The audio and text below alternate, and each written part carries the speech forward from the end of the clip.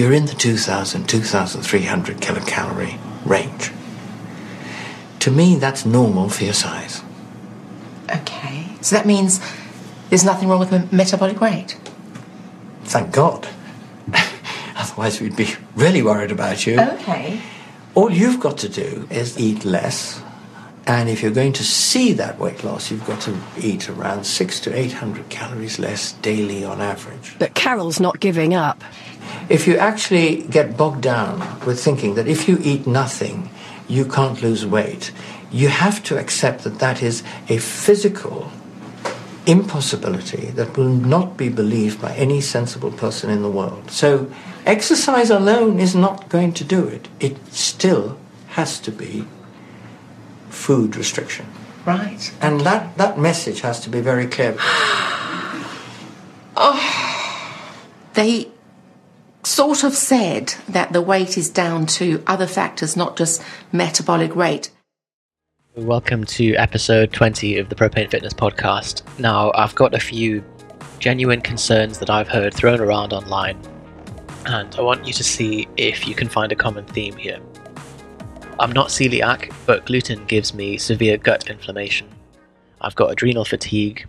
I avoid artificial sweeteners because they're carcinogenic. Chicken is bad because of the omega-3-6 ratio causing oxidative stress. I'm not anemic, but I have an iron and vitamin B12 deficiency. Protein raises your cortisol.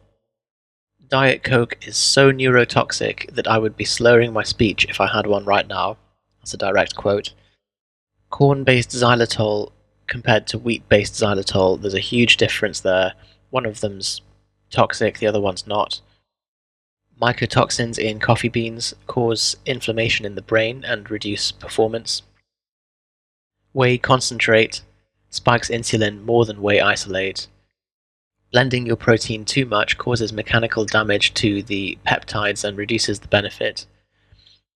I'm not overweight or diabetic, but I have poor insulin sensitivity, as well as the widespread inflated numbers that we see of diagnoses of ADHD and polycystic ovaries, Asperger's, chronic fatigue syndrome, fibromyalgia, and those kind of diseases. So you probably found there isn't really a common theme between those things, unless you can find one that I'm missing here. But to me, this looks like a diffuse series of causes for apparent lack of performance or poor health. So there's no unified mechanism. And even if there is, this is a lot of worrying about minutiae.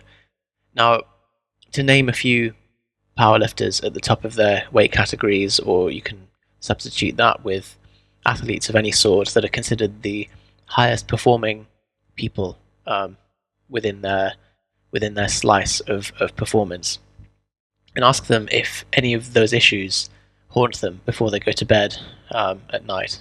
Eric Lilliebridge, Lane Norton, Ed Cohen, Johnny Candido, Owen Hubbard, Steve Emanuel, Bryce Lewis. Send them all a private message and say, hey, do you ever worry about the cortisol releasing effects of protein? So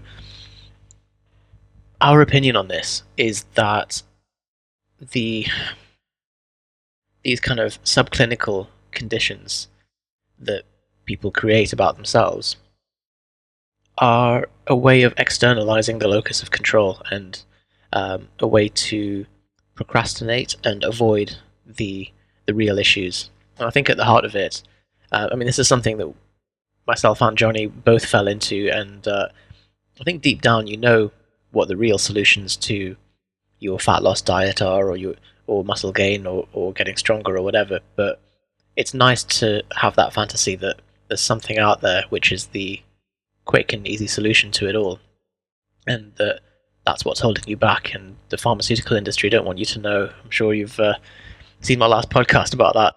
Bear in mind, I'm not saying that fibromyalgia, PCOS, and ADHD and things don't exist. It's just that there are people who are being diagnosed, or more likely self-diagnosing, that just don't fit the criteria, and that's what being a hypochondriac is. And there's probably some complex psychology behind hypochondriasis, but my simple mind likes to boil things down to wanting a sense of identity through having a problem and a cross to bear all the time, a sense of control for thinking that we can fine-tune our blood lipid profile without the hard work of losing weight, or wanting safety, just the very visceral fear of death, and holding onto this rope that there's some kind of solution out there that can make you immortal. And in the words of Terence McKenna, we are sculpted into existence by the hand of death. I quite like that. It's just like this: since you were born, you are just moving closer and closer to your death, and that's what creates the unfolding of life. So you can't really avoid it, and everything you do is killing you in some way.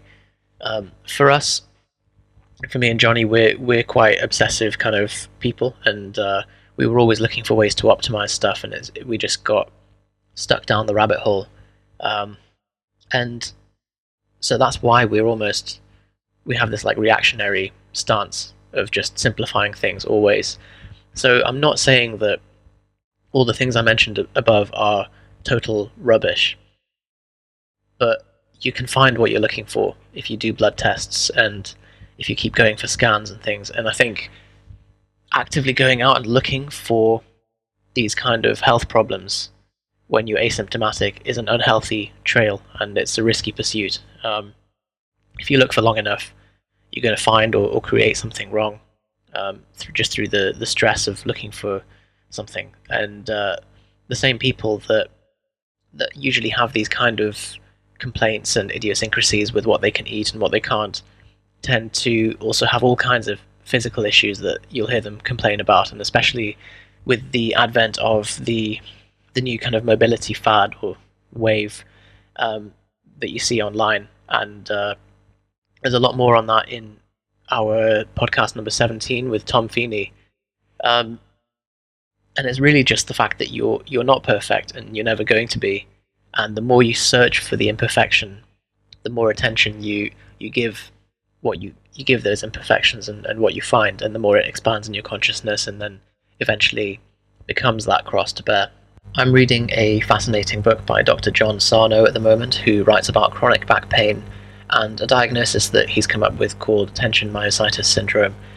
Now, I'm going to be writing an article on this soon, so I'm going to cover it a bit more comprehensively, but just as a quick overview, he refers to some studies where pain-free individuals go in for a CT or an MRI scan, which display some degree of disc bulge or mild scoliosis, which is the lateral curvature of the spine, or just some kind of anatomical quirks, but they're pain-free.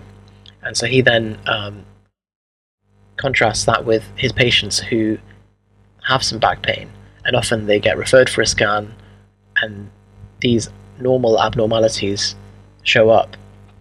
And then it's very easy for both the clinician and the patient to attribute their pain to that kind of disc bulge or that abnormality.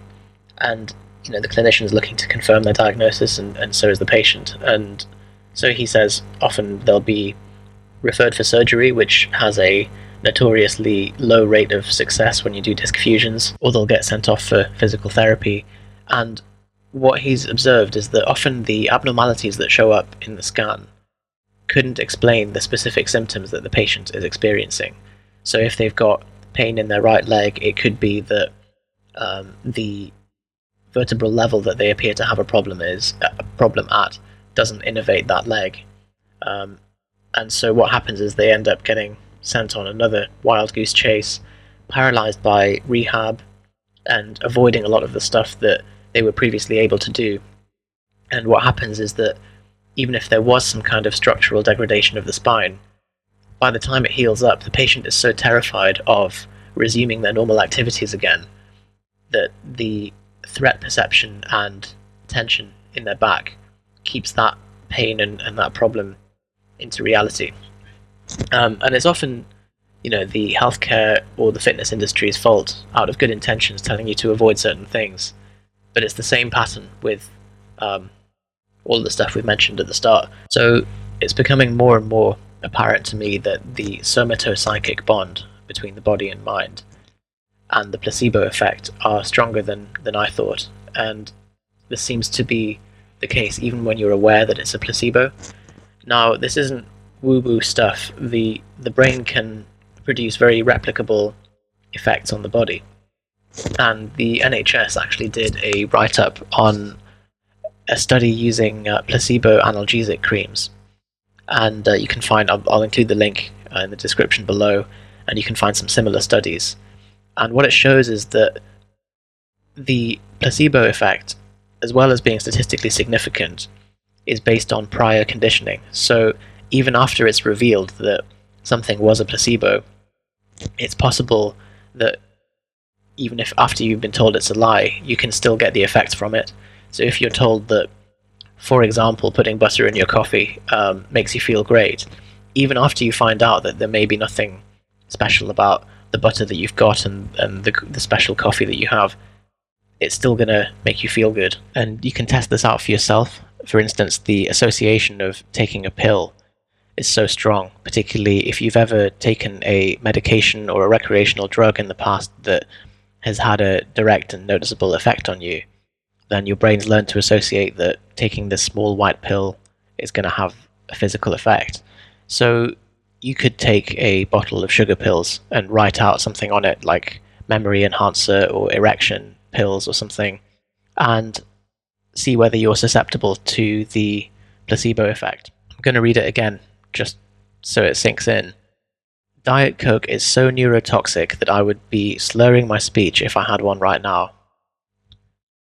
Frightening reaction to Diet Coke if that's the case, and it should be taken off the shelves or abused recreationally. We go down to the pub and get smashed on Diet Cokes.